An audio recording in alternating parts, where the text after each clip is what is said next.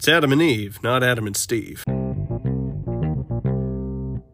Welcome to the Cutting the Gordian Knot podcast. Today we are joined by John D-Myth, D-Man, D-Legend, Derosa. He's returning to us to tell us about Adam and Eve. He's written an article that I've shared pretty widely and has helped a number of people. You can find it at Peaceful Science. If you search John Derosa or Adam and Eve, it will come up. It's a survey of the different positions that a Catholic can hold, which are consistent with both science and what the church teaches. Welcome back to the podcast, John. Jake, thanks for having me on. It's always a pleasure to be on, and I liked having you on my show to talk about some philosophy and the fourth way of St. Thomas Aquinas, and it's good to be back talking about science, Adam and Eve, and it's an important topic. Oh, I am always game for talking about the fourth way. It seems to bubble up in about half of all episodes, irrespective of the topic that I'm seeking to speak about. So, yes.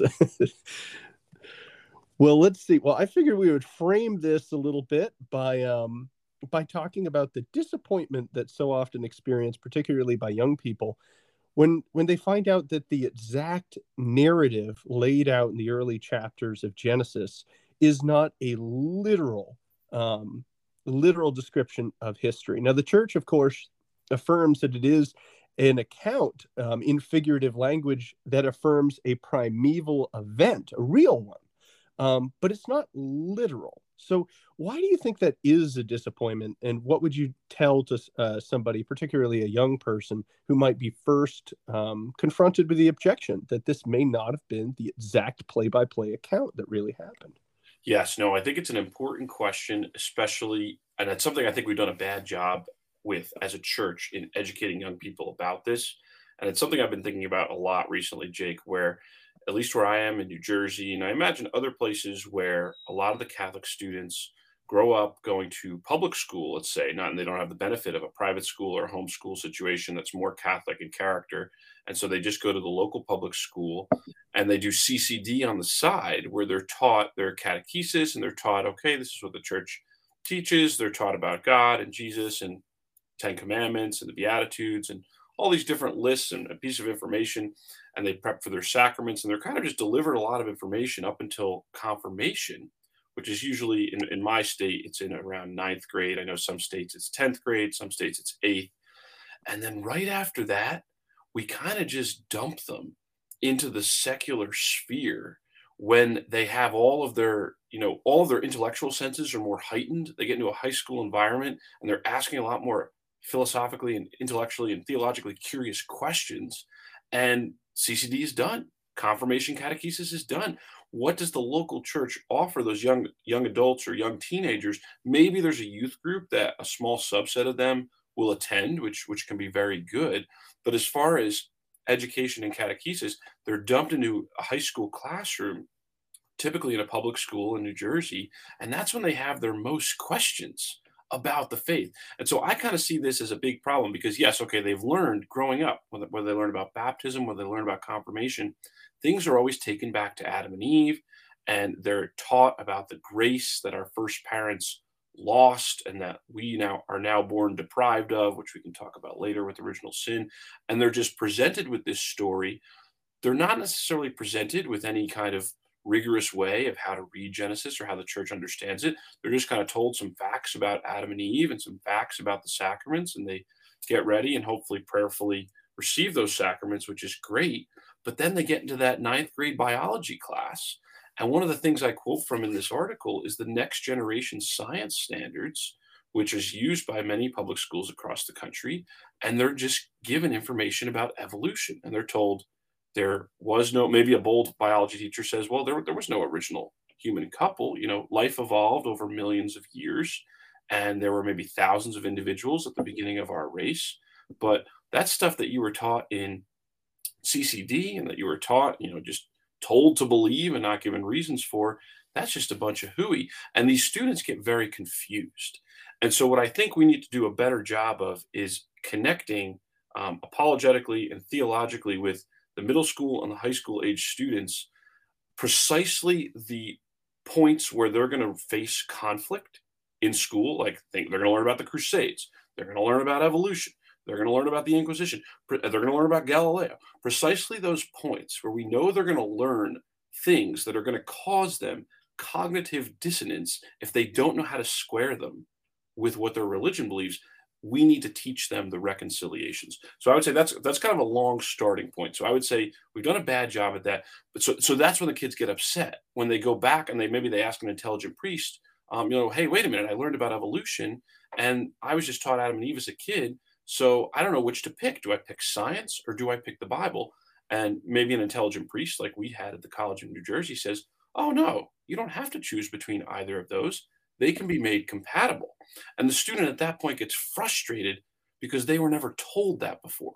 They were never told there's an alternative way to understand these early chapters of the scriptures. I'll tell you something else, Jake, and I know I'm going on for a while here, but Oh, go we'll for get it. into the details. I was not even thinking about this until about a year ago when Michael Gormley brought it up on my show. But Genesis is a prequel. Who's the author of Genesis? Traditionally understood. Who wrote Genesis? Moses. Moses is traditionally the author. So if Moses is the author of Genesis, remember, where does Moses, come into contact with God?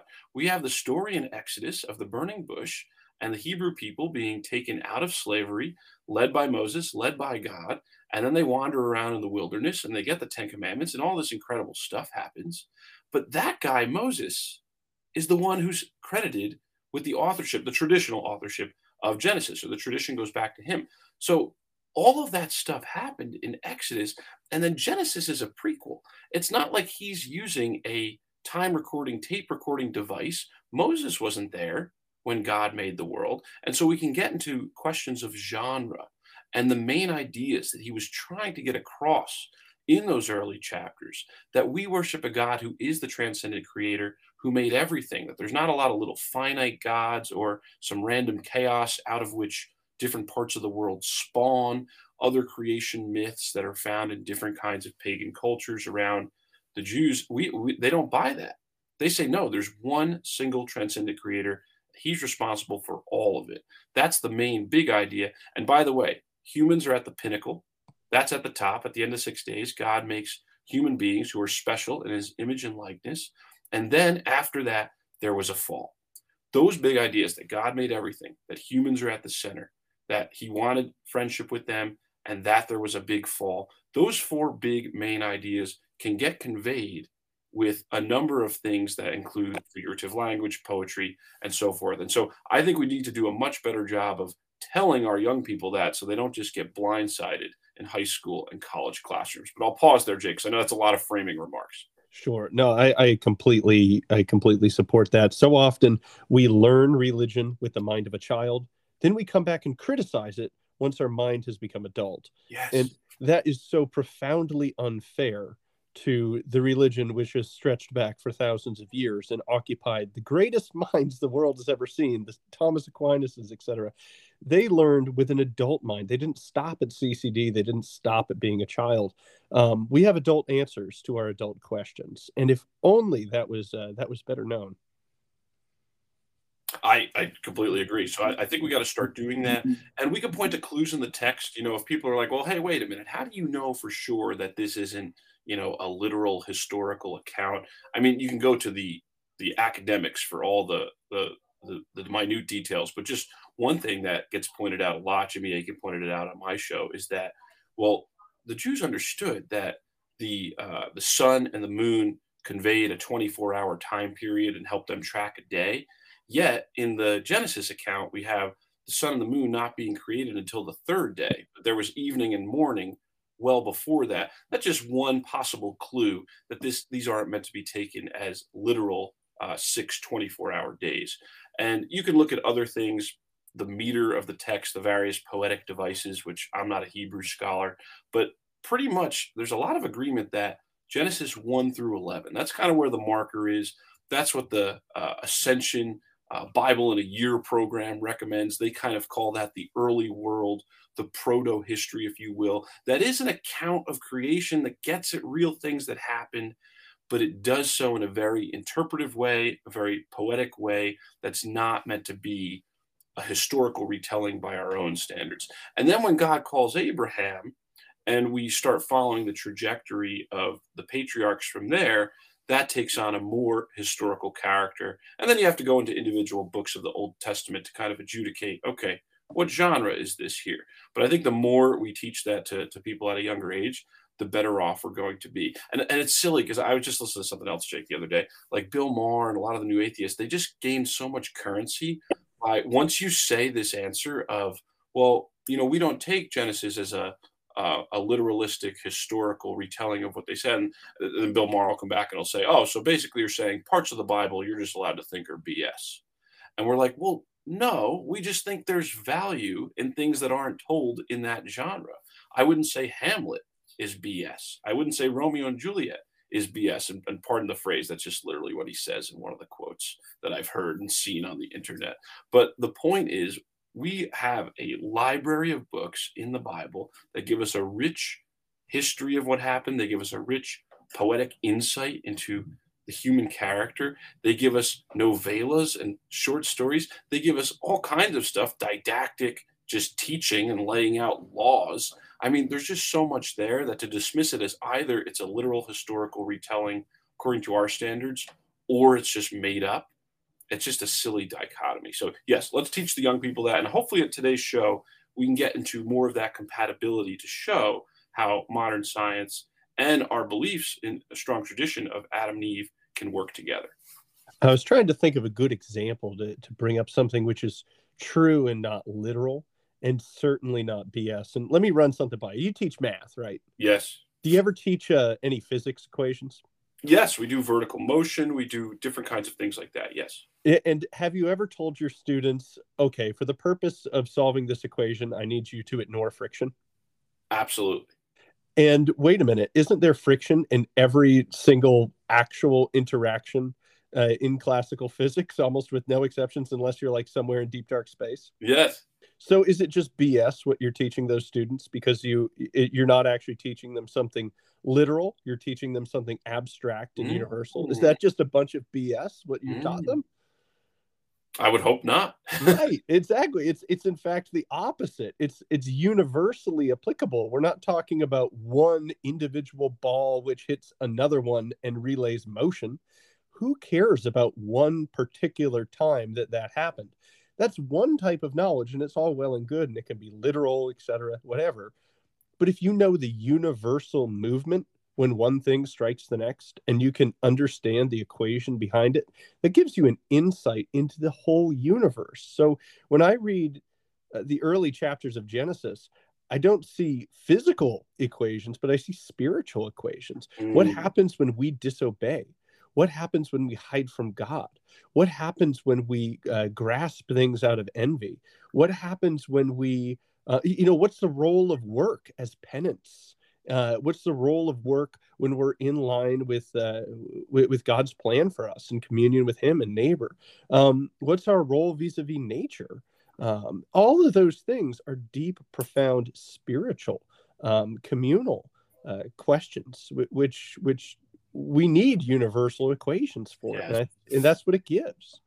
No, I think that's a great point. I was going to give another example that I've heard of recently, but actually, what you're saying, I just love it. It gets at why I think scientism is so silly as well. Because when I read or learn about Shakespeare, which I appreciated a little bit in high school, and then when I was taught about it by a good teacher, I was like, wow, this is profound stuff. No one opens those pages and says, well, this is silly because Shakespeare's not running enough empirical experiments in Act 3. They recognize that there's things that are specific to the genre that convey the teaching of timeless truths, of important themes that we need to learn and get at things that are about our person, like you were saying with Genesis, that are very important, even if they're not done in a scientific manner, even if they're not done in a literal historical manner. And then I know you had Dr. John Boyle on your show. I love John. Who I had on my show as well. He's a great guy, scripture guy. I did want to distinguish with him in mind, because I know he would be yelling at us to distinguish. Well, he wouldn't yell. He would say in his very nice, kind way. There's the traditional meaning of the word literal, and then there's our modern jargon of how people take the term literal, because the literal sense of scripture actually would include all the tools of language to try to uncover what the realities are that the sacred author was denoting by the words that he uses. What was he actually trying to say using all the tools of human language, which might include metaphors and poetry and so forth. Whereas in a modern person, when they hear literal, they just mean like a wooden exact Reductionist. reduction. Yeah, I'm trying to think of other words to say it. What the phrase refers to, not allowing a bigger meaning. So the classic thing, like true versus literal. If I said it's raining cats and dogs outside, if I meant, so the modern person, if they were going to interpret that literally, would mean they think, puppies and kittens are falling to the ground from the sky. But I think I can mean that I could almost say it's literally raining cats and dogs outside. It's kind of mixing the modern and the traditional notion. But here's what I'm getting at. If I say that to you, Jake, and it's not actually raining outside, well, then what I've just said is false. When I've said it's raining cats and dogs outside, if it's a bright sunny day. But if I say, man, it is really raining cats and dogs outside, and then you look outside and it's pouring, I've said something true. Now, in the modern sense, I've said it in a non-literal way. But in the traditional sense of the literal sense of the words, the literal sense is that no, it actually really is raining really hard outside. That's the literal sense of, man, it is really raining cats and dogs. So long story short, I agree with you that we have to separate the truths conveyed from the style in which they are conveyed. And something can be true in one sense and non-literal in this modern reductionist sense and still important. So I'll leave it there, but I think that's an important point. Perfect. I will, as if we haven't thrown out enough explanations and analogies, I will give the listeners one more, and then we can jump into the theological guardrails that we have Yes. in place given to us by the church. But I've shared on this podcast a number of times the example of the tortoise and the hare story. What I didn't know until recently was that Aesop from Aesop's Fables, who first presented that, was like, he knew Aristotle and Plato. He was that far back. That's 2,500 years ago. Our culture after culture rose and fell, and that story passed. Wow. Yeah, isn't I that didn't know that incredible? either. That's incredible. Yeah, that's incredible. That has been passed from parents to children for how many generations is that? 1,000 generations, just about 2,500 years, give or take. Incredible. Now, a literalistic reductionist story about that, if we took just a literalistic in the modern way of thinking approach to that story, we'd say, well, wait a minute, was the hare faster than the tortoise, or the tortoise what were their relative velocities? Who cares? That is a story which has embedded deep truth, which has been useful in a vast, it crossed continents, right? That's how useful and important it was for us to remember and put into practice, despite the fact that I'm sure it was not based on a literal event. That's actually, I'm glad you added that other example. I know we're doing a lot of examples. I'm glad you added that though, because that shows that this is not just a thing that we do now. This is something done in ancient times, even outside of a religious context, just passing along important morals and things that parents wanted their children to know, and that was thousands of years ago with that fable. I just wanted to say, to the person who says like, how fast was the tortoise running? How fast was the hare running? Like, dude, you're just missing the point. You're Yep. missing the point. And I'm going to use that with young people because I think they'll understand that. Well, let's jump into that theological stuff. You did an incredible chart, which I love it. You're definitely very much like teacher mode. It's like clear, organized, color coded, fantastic. So you show what's in the theological green zone, what's in the yellow zone, and what's in the red zone, and you apply a few tests to the different theories that you look at. So, what are a few things that the church has said that we just have to hold with regards to Adam and Eve? Yes, and just to kind of frame this for the listeners, in the long article Jake's talking about, I first lay out what the church says. We still believe this about Adam and Eve, and then I lay out here's what modern science says, and then I go through a bunch of ways to put them together. And that chart comes at the very end where I kind of rank them as best as I can judge as what fits with the different criteria. So, if you listen to Bible in a Year, if you listen to Catechism in a Year with Father Mike Schmitz, which I've actually started doing in 2023, it's great. You're already going to start to hear references to Adam and Eve and our first parents. It's all over the place. So I do want to encourage people out there, when the young people ask, were Adam and Eve real? I don't want to botch that question. I think we should answer, yes, they were real. But what I go into is, how are they real? How are we going to understand this? And I kind of plucked from three magisterial texts or sources, church sources, I should say. Two of them are definitely magisterial in the first sense, and then so I'll just say it's Council of Trent, which is very high magisterial teaching. We have Humani Generis, which is an encyclical by Pope Pius XII in the 20th century. And then the third source is just the Catechism, which is not necessarily its own magisterial document, but because it draws from so many things and cites so many things in the church, John Paul II has said it is a sure norm for teaching the faith. So you want to be able to affirm what's in the Catholic Catechism. So, yeah, and I know people might make a few little quibbles about things here and there, but those are my three sources for plucking out. Here's what the church says about Adam and Eve. One, there was a fall that refers to a real event involving our first parents.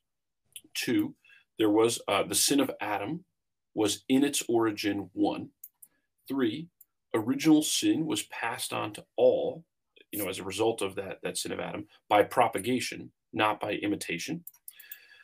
Four, there was a sin actually committed by an individual Adam and which through generation is passed on to all. So some of these can sound a little bit redundant. It's because I'm plucking out the wording from the official sources. So I might actually be able to redraw this list, Jake. In the future, I might see if I can condense it down to five.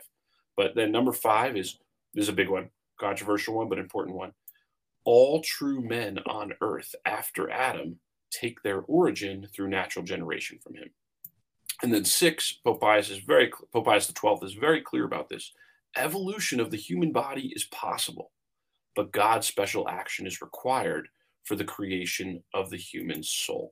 And I think that last one, you really got to tell people that the Pope was saying that back in the 1950s, because they're going to be shocked. I mean, that was before, all the kinds of, well, I guess there was some creation and evolution debates going back into the 1920s and so on.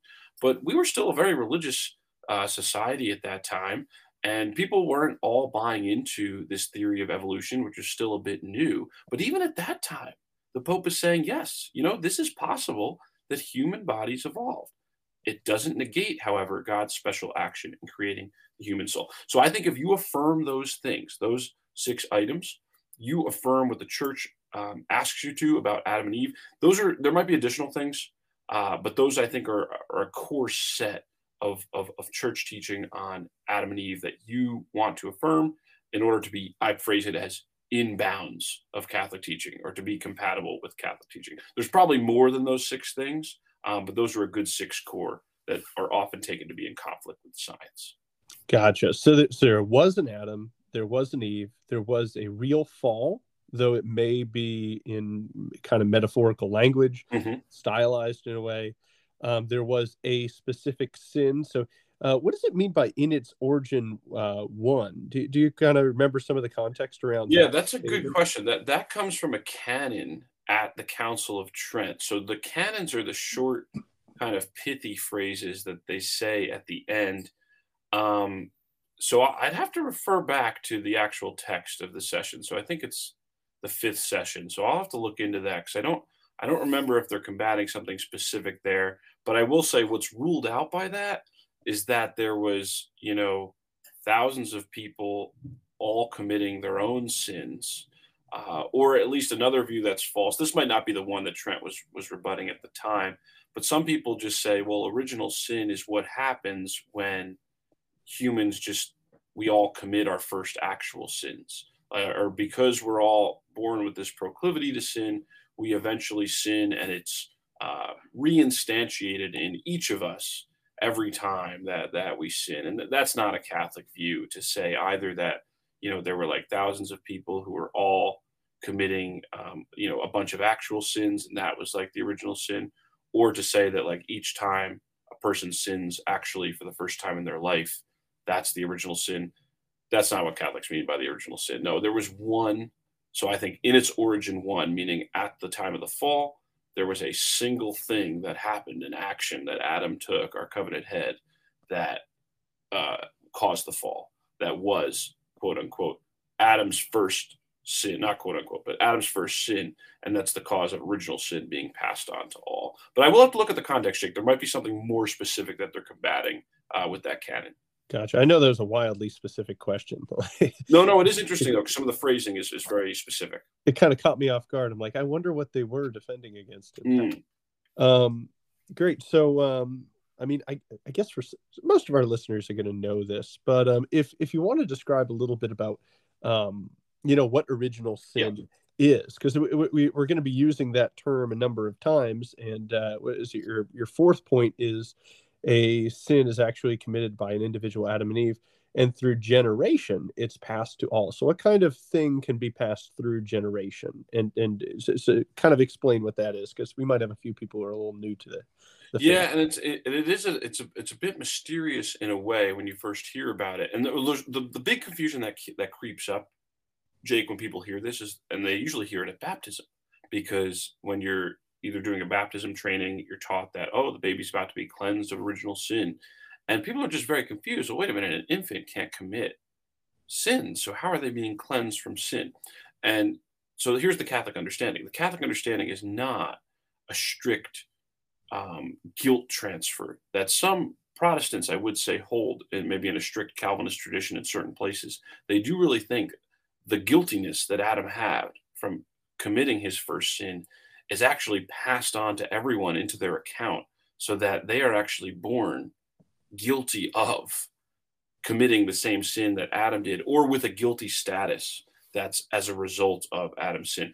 That's not the Catholic view. The Catholic view is more ontological, in that original sin is understood as the deprivation of grace in our soul that we would have had Adam and Eve not fallen away from God's friendship. So we understand that God created Adam and Eve in a special state of grace, that they not only had a nice, great integrity in their human nature, but that they were raised above that nature to enjoy this covenant of friendship with Him. And Thomas Aquinas goes into a lot of details about how they had immortality and all these incredible features of what might have taken place. And some of that's a bit speculative, but we know for sure that they had a very special state of grace, of friendship with God, and that they were created in that state. They didn't have to do anything to earn it. He just made them that way. Nonetheless, in their probationary period, they did choose freely to fall away. They chose to sin against God. They took the fruit of the tree, which, was it a literal fruit? We don't know. Was it a pear? Was it an apple? We don't know that. It But was the whatever they fig, did, John. I got a whole episode on it. oh, you got a whole, exactly. No, and I got to catch up on some of those. But whatever they did, they transgressed God's covenant in a serious way. And because of that, all of these curses and consequences are announced by God, and He no longer creates their progeny in that same state of grace. He doesn't take away their natural generative functions. They're still able to come together and multiply and pass down a human race. However, all the humans born after Adam are not created in that state of grace and friendship. But they would have been created in that state of grace and friendship had Adam and Eve not fell. And so the analogy I kind of always use for this is, imagine your great grandfather was a very wealthy man and was set to give an incredible inheritance to not only his children, but his grandchildren, and maybe even some to you as well. But when he gave that initial inheritance to his children, they all squandered it, and it was all gone. Even though more of it was supposed to be passed down, that next generation squandered it. That would be analogous to the fall. And therefore, you or your parents wouldn't see that wealth and gift that they would have had it not been squandered by a previous generation. Nonetheless, they're not guilty of squandering it, and they're not born into debt because of that, or at least not necessarily so. Nonetheless, there is a real kind of sadness and deprivation of, wow, we could have had that, and we don't, because of a real event that happened. That's more of like what original sin is. It's not that there was a guilt transfer of a guilty status, but that we're born deprived of original sin. And God is really the one who controls it. Because you asked about generation.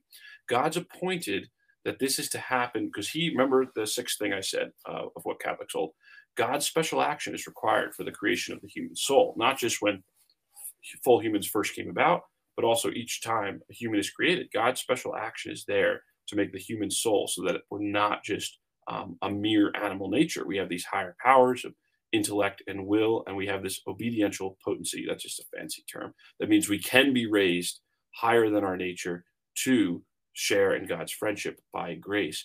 And so God has appointed in this order of providence that each time a new human being is created, he's going to be involved.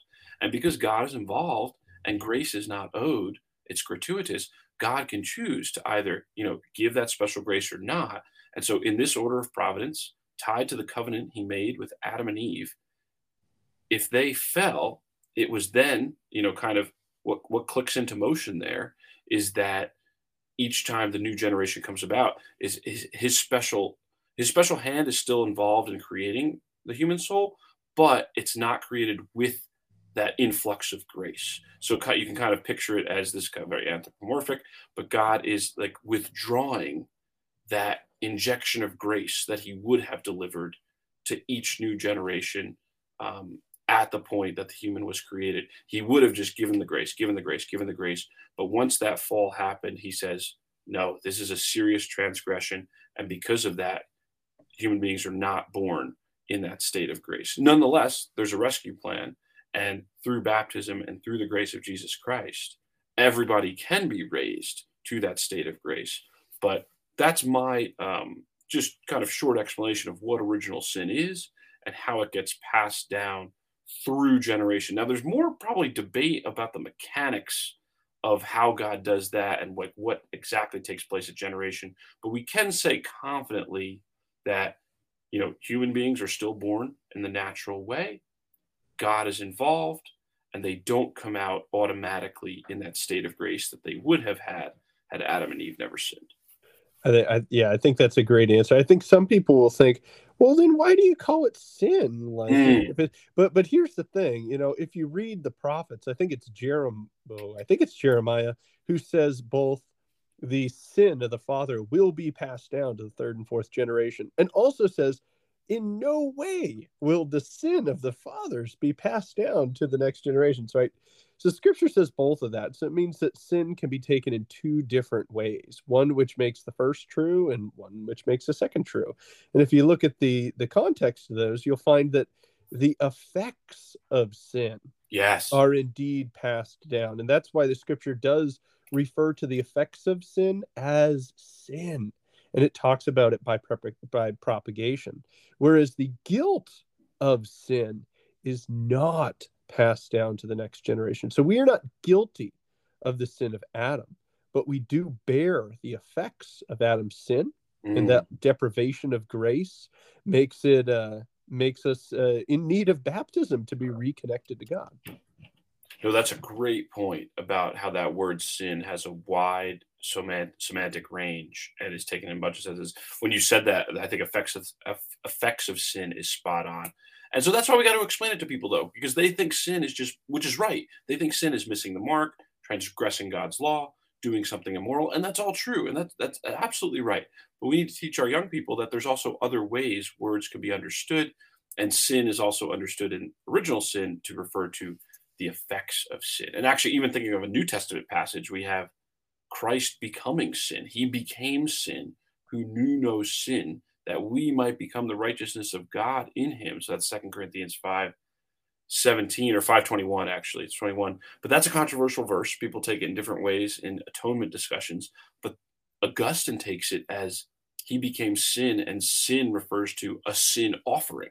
So that's a third way that the word might be understood. So just because you have the same word doesn't mean it's also automatically understood in the same sense. Atonement's a show for another day with another guest that I'm sure, and I think you've already done one, but you'll probably do more in the future. But I just want to say that's a great point about the different meanings of that word.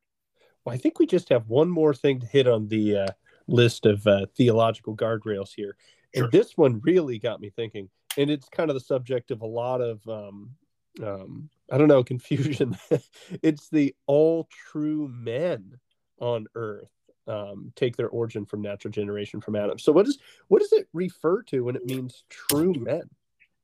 Yes. So let me actually, I meant to pull up Humani Generis exactly before we started here. So I'm just pulling that up now. But this is what the Pope says. And what he means is, if you read him in context, he's talking about the evolution of the human body being possible in the paragraph before. And then he gets to this paragraph where he's talking about Adam and Eve and how we can't affirm polygenism, which we'll get to a little bit later with the different theories. And so, in context, what the Pope is talking about, as I read him, is that because evolution of the human body is possible, we can hold that there was this, long process that produced more and more advanced primates over the years, so that, and this will get into one of the solutions that we're getting to later, there came a point when there were human-like animals, or animals that would, for all intents and purposes, quite similar physiologically and anatomically to what would become Adam and Eve, or the real human race. However, they were still animal in their nature, and they didn't have a rational soul. They didn't have rational freedom. They didn't have all of our faculties of intellect and will. And so, as I read the Pope here, if you read both Humani Generis 36 and then 37 back to back, what he's saying is that the true men on earth after Adam, so let's set aside that there might have been human-like living creatures before Adam and Eve, or there might have, and this will get into another thing later, there was this view, it might take us a bit of far field here, but there were some people who posited maybe there was a whole another human race that lived and died out well before Adam on earth. Or it's kind of similar to when people say maybe there's a whole other rational race on another planet in another galaxy somewhere that we don't know about that. As I read the Pope, he's excluding all of those from the true men on earth after Adam. He's talking about all of the human beings connected to Adam and Eve by God's covenant with them, which excludes animals that were not fully human in the sense of having intellect and will and rational freedom, and also excludes races on another planet, and would also exclude, if it were to happen, I actually don't think philosophically that it would have been possible without God's action, but that there were like a race of human beings like millions of years before Adam and Eve that spawned and then died out before their time, and there was no overlap chronologically between them. I think in that statement, the Pope is excluding all of those possibilities. Gotcha. Okay. Well, I guess we have a bunch of, we can probably buzz through the scientific criteria pretty quickly. Most of the listeners... there's three. Do you want to read the three theses, or I can read them as well? I just picked out three things that students are going to learn in school. Sure. If you want to go through them, go for it. Okay. 1, the universe and Earth are billions of years old. 2, and this is quoted from the Next Generation Science Standards, common ancestry and biological evolution are supported by several lines of empirical evidence.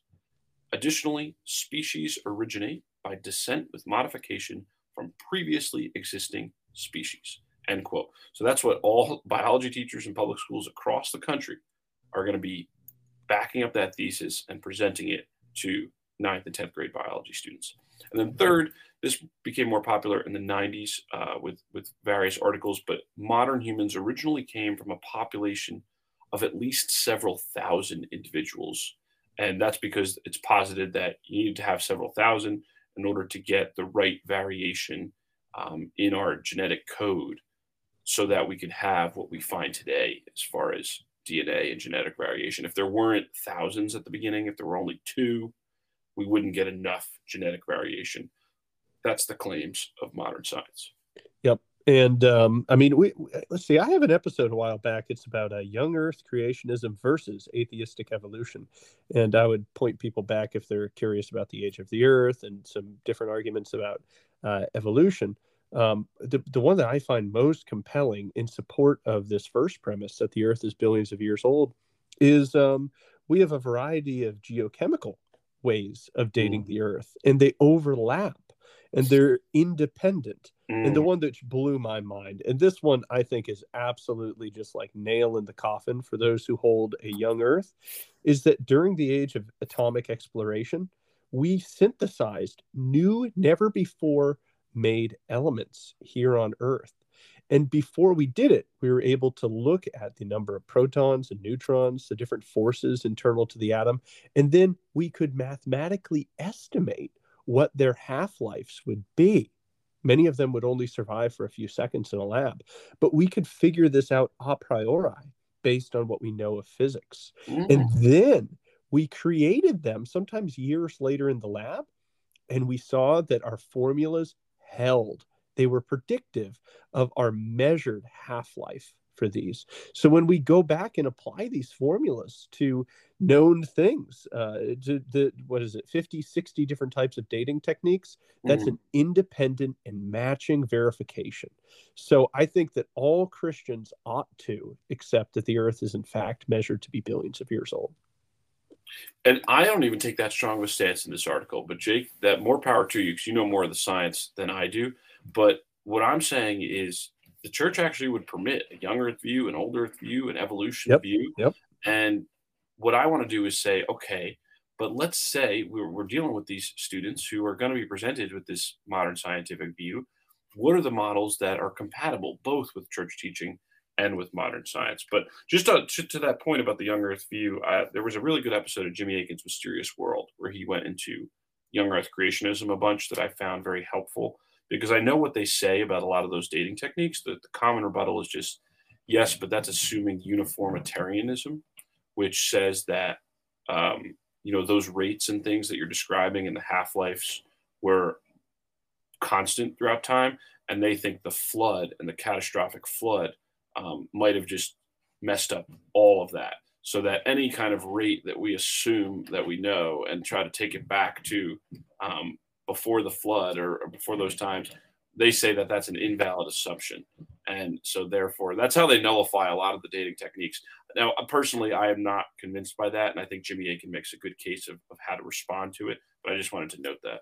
Right. Yeah. And I think that the science doesn't know everything, not even close. And particularly with regards to evolution, oh, Mhm. there's enormous gaps in our knowledge, enormous. And I think that we actually do have to take seriously what Thomas Aquinas talked about the role of angelic governance. And I kind of talked about that in the episode a little bit. But yeah, I Oh, can I think just say one other thing about that? That's good. Real briefly. And I'm with you on that. And I definitely don't claim, I don't want people to take away from this article that I'm saying mainstream science is unquestionable or that it's unassailable. It is right. not. It's definitely not. And I'm very interested in challenging it in various ways. And I'm interested in how these views might be challenged. And I think people should follow the evidence where it leads. I just want to say, but let's assume we just take all these views at face value as well supported and true theories. Can we still say that our Catholicism is compatible with them? And yes, we can. Excellent. Yeah, definitely digressing here a little bit. But to digress a little bit more, fun fact, they have done similar dating techniques to rocks which come from the moon. And the moon was broken off from the earth very early on, and it would not have experienced the flood. So if I Ooh, was, yeah, so if I was to answer a young earth creationist charge about that, I'd say, okay, can we agree that the moon could be an independent test? that is a good point. So, okay, but we're digressing. We're digressing. We enjoy these, but let's jump into the theories. Yes. I figured that the Kemp theory could be the first one we hit. I'm trying to kind of have them in my head. I seem to remember that was my favorite. But if you can kind of lay out how does that fit with the data that we've presented so far? Do you like this one, or is there another one Yeah, this that actually is my favorite one as well. So it's nice to go right to the good one in case we don't have time to get to all the other ones. But this was my favorite exactly? as well. So Kenneth Kemp wrote a 2011 article where he laid out this view, and his proposal is we can distinguish man as a biological species and as a philosophical or theological species. The biological species is includes all human beings and all human individuals that are reproductively compatible, but may or may not have a special rational soul. Whereas the philosophical species of man, they all do have that rational soul infused by God. And if he makes them with an eternal destiny, which in this order of providence he does, he uses theological species for that as well. So philosophical and theological can kind of go together, even though they didn't have to, as a good Thomist, I would say they don't have to be coextensive. God didn't have to make us with an eternal destiny of the beatific vision that was given gratuitously by grace. But in this order of providence, that is what happened. So what Kemp says, you can have these hominids or these early human-like animals that were anatomically very similar to us, but lacked a rational soul. And what he's trying to do with this view is explain how we can affirm the statement that there can be thousands of individuals from whom our population came from. Yet Pius XII says, yeah, but there was only two. There was Adam and Eve, and through Adam, all true men on earth after him gained their origin from natural generation through him. Kemp's trying to square that and say how you can have thousands and how you can have two. And the way he does that is to make this distinction. He says you could have had thousands who were genetically and anatomically very similar to human beings, but that didn't have the full rationality of the human soul. And then at some point, God reached down and endows two individuals with those rational souls and creates them in his friendship. So, and actually, Pope Benedict the 16th has a quote where he was thinking about this in the 1960s. And Kemp also cites another priest, David Alexander, who was thinking about this in the 1960s. This is a view that's been around for a while, but Kemp kind of formalized it. And he said, the way we can affirm thousands is to say, yes, there were thousands of biological human beings, but there were only two philosophical or rational human beings at the beginning. And as long as you make that distinction, you can then allow that those two rational human beings fell out of God's grace. Maybe they interbreeded with other human beings that were biologically compatible with them that didn't have a rational soul. We can talk about that. There's an objection that goes with that. And that's how the genetics was kind of passed down further. But that'll give us enough to affirm the scientific hypothesis that we came from an original population of thousands, and also affirm the theological fact that we came from originally two human beings. And Kemp is not dogmatic about when this occurred. When he first wrote this article, I got the impression a lot of people were thinking 50 to 100,000 years ago. But in more of his recent writings, he's not dogmatic at all about that time period. He just says that's a possible way it could have happened. Right. And I don't think we need to be dogmatic about the dates. No. I think it's interesting, some of the evidence about like mitochondrial Eve and Y chromosomal Adam. And I definitely invite anybody listening to research that and let us know what you find. But because I haven't really stayed up on that stuff. But yeah, I don't think we need to set a specific date. I like Kent's theory because it's actually very simple. I see it clearly fitting the scientific and theological data. It seems very probable. The one thing is, well, wait a minute, if there's only one couple, how can it be through natural generation? But I mean, to me, that seems pretty easy. Like, I have a lot of cousins. You know, if my cousin Sam is listening, he listens from time to time. We are descendant from the same Ken Batchelder. We have the same grandfather. Mm. So through natural generation, we have come from the same grandfather. But on the other side, it's different. So if they interbred with an early group during a time of a population bottleneck, then very quickly every single person would have them as a great, great, great, great, great grandfather. So they are part of natural generation. I agree with that. And I would say also that after, and part of Kemp's article, he does say that after a time, it would make sense that the non-rational human-like animals would not be able to be sustained as a species, whereas the rational ones with all these much more advanced powers of intellect and will, that they would persist, and through survival of the fittest, they go on, and there aren't any left of these close to human beings but not fully rational human beings any further. So there only would have been a short-ish time on the grand scheme of the circle of life or the whole timeline of human history. There's only a kind of a short time of overlap. Again, he's not dogmatic about any of those dates. How long was the overlap? I don't know. Was it 1,000 years? Was it a few hundred years? Was it less than that? I'm not sure. But after they all died out, then we only have rational beings going forward. Makes sense to me. And I will add that most scientists do affirm at least one strong population bottleneck. I talked to one fellow who said that it could have been down to as low as 600 mating pairs at one point. And this should be no surprise because we do have, that can be like a catalyst for very fast evolutionary changes, or not necessarily, well, yes, evolutionary changes, but it's a means of sorting out pre-existing DNA to get novel adaptations. An example is when you breed dogs, you typically bring them into a population bottleneck Mm. in order to get these new breeds and these novel characteristics. So, if God was seeking to bring us to a place where we would need these novel characteristics bodily in order to house this new rational spirit that He's endowing us with, then we should expect from the Christian view that there be a population bottleneck that's consistent with what we see from science. And it would be the perfect place to put our Adam and Eve because they would very quickly interbreed with everybody who was living on Earth at that time. No, I think that's a good point. I really think we got to teach this to our students. There's no way that I think Catholics in the 21st century all should have heard of Kemp's proposal before before they get to evolution in biology class in high school. I don't think there's any reason that we can't present it to them before they get all the evidence for evolution. Because if they just had this in the back of their mind, then there's just no major cognitive dissonance that's forced to arise. Yes, definitely a George W. Bush style preemptive strike. Yep, yep. That's what we definitely got to do to inoculate people against this type of reductionism and skepticism. I mean, there's no reason for it.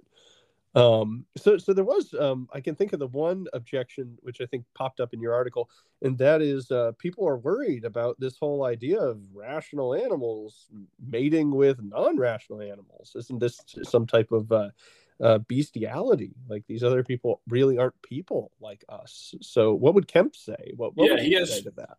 It's an objection that comes up a lot. He has two responses to it, and you can even hear him talk about this on my show, classicaltheism.com/Kemp. We talk about it. But first, he says it's not bestiality in the formal sense. That's not the right form of the action because those non rational humans are reproductively compatible with the rational humans. So, bestiality concerns like reproductive acts with a lower species that one is not reproductively compatible with. So, he says the acts would be more akin to, an impersonal or casual sexual acts than they would to bestiality, which is sinful. But that's the second thing about this is we know that a consequence of the fall is that men are plunged into sin, and we have this proclivity to sin, having transgressed God's covenant. And so it's not surprising that there would be perhaps this reproduction going on, with this impersonal reproduction going on with these non-rational animals, because that would be a type of sin, and given our fallen nature is going to fall prey to various kinds of temptations and sins, it's not surprising that we would see non-rational, or sorry, that we would see the rational human beings or the true men after Adam going after these non-rational human beings, perhaps as in a form of lustful temptation. So that's Kemp's reply. First, it's not bestiality, and second, it's not surprising because sin abounds. Oh, I didn't. I really like that one. I didn't think of that. Yeah, this wasn't God's original plan, right? Exactly. I mean, this is the result of the fall that happened. Who knows what God would have done? I mean, He could have continued the story in a variety of ways, but we chose to break from the plan. So no surprise. Even if this charge does hold, it sounds like with this hypothesis, we would just shrug and go, "Yeah, I know, right?" And Cain killed Abel, and the whole thing came apart. Yeah, right. So okay, yeah, I think that's really good. And though I don't even think there is the other way that you mentioned that. Well, reproduction is biological. That one of the theological tenets was that it's God who brings about the rational soul. Our participation has always been a physical participation, and God has endowed the rational spirit, specially created. And you know what? Can I raise one more flavor of that objection that gets into what Suarez and Craig say? Because I know we're running short on time, but I'll try Oh, to be sure. brief in this. Okay. Because I think Suarez poses the most difficult objection for Kemp's account. I asked Kemp about this when he was on my show because he says, okay, not only it's not just the problem that there was this quote unquote bestiality or these casual acts, which Kemp says is not really bestiality. The major problem is that they would have had babies. You would have a rational man, let's say, and a non-rational female creature.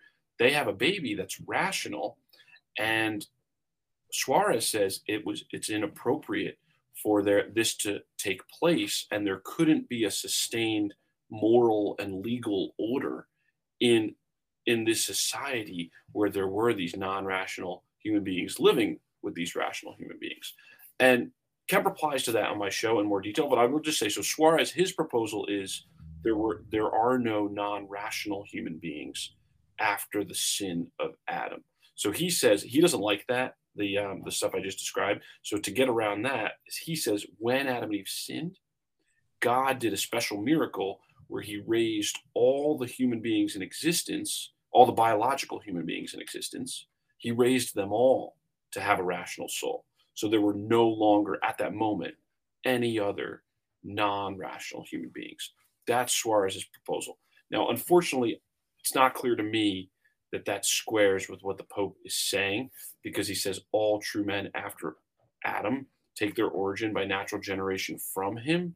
And I don't think Suarez has that natural generation retained. I think, and when he tries to explain this by saying, well, hey, wait a minute, though.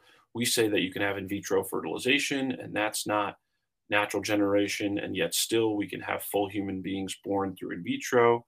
So my view of this special miracle can also count as well. But I don't think that's a good analogy, because even in vitro fertilization, there is biological descent is retained, because you still have the sperm and egg being brought together. Whereas on Suarez's view, you have kind of this exotic miracle that after Adam and Eve fall, God reaches down and raises all humans to rationality. I don't think it's beyond the power. I think it's totally within God's power to have done something like that. I just don't think it squares with the papal teaching. So then I will say, but there still might be people who don't like the interbreeding results from the Kemp hypothesis, that who are really concerned with Suarez's point about the moral and legal order, but they don't want to go Suarez's way on the answer to that question with that special miracle that's kind of iffy if it's really in bounds with church teaching. And so for those people, I would give William Lane Craig's and Dennis Bonnett's proposal that they defend. And so Craig has a whole book about this, In Quest of the Historical Adam. You can dive into it. He goes into a lot of detail, but essentially what he does, and Dennis Bonnett in a Catholic article does the same thing, is they say as long as you place Adam far back enough in the timeline, more ancient than we originally thought, maybe 500,000 to 1 million years ago. And he cites archaeological evidence where he thinks these people might have been rational back then. As long as you place them that far back, Adam and Eve, then you could have just had two, and you didn't need to have interbreeding. And there still would have been enough time for the genetic diversity to unfold so that we have the genetic diversity that we have now. And so for people who really don't like the interbreeding scenario, I would then offer what Craig and Bonnet are arguing. You just have a more ancient Adam, and you don't need to posit any of the interbreeding. But for people who really want to see how Kemp responds to it in more detail, check out the show that I did with him. We did a couple shows on the matter, Jake, that I could send you the links for. Awesome. Yeah, that'd be great, and I'll put them in there. Well, we got to wrap up, because I believe you're just about out of time. Yes, I apologize for that. No, I'm in my parents' basement for the listeners who don't know, and my daughter, they're babysitting her upstairs, but I need to cut out in a couple of minutes. Gotcha. So let me just make one more point. We'll link to the article, of course, and then you can give any other kind of closing comments, and of course talk about where people can find you. But as far as the interbreeding hypothesis, I think we have locked down scientific evidence that people interbred with Neanderthals and the Denisovans and you name it, like at every point of differential human evolution, it seems like they found each other. Yes, well, can I say, so Craig actually holds that Neanderthals are rational. So We're that's a controversial rational. point. So he makes that argument in his book. So he places Adam and Eve back before that. Yeah, and I think that's fair enough. But It's debatable. It's debatable, though. Under the Kemp theory, if we're kind of criticizing that, I think we could probably say, well, we do have evidence that there was interbreeding if we don't hold to Craig's view that they were all rational. Right. Well, awesome, John. Well, let's see. Any other closing thoughts you have? And then if you want to let people know where they can find you. Yes, you can go to classicaltheism.com, listen to the Classical Theism podcast for the Kemp episode, classicaltheism.com/Kemp. But Jake, thanks so much for having me on. I would just love if the listeners got something out of this episode. or the article, if they could go share it with some teenagers or some middle schoolers or some Catholic young people and tell them that science and Catholicism are fully compatible. That way they're well equipped going forward. So I think we've got to get this message out there. And I really appreciate you having me on to explain some of this stuff. Well, great to have you. Thanks, John.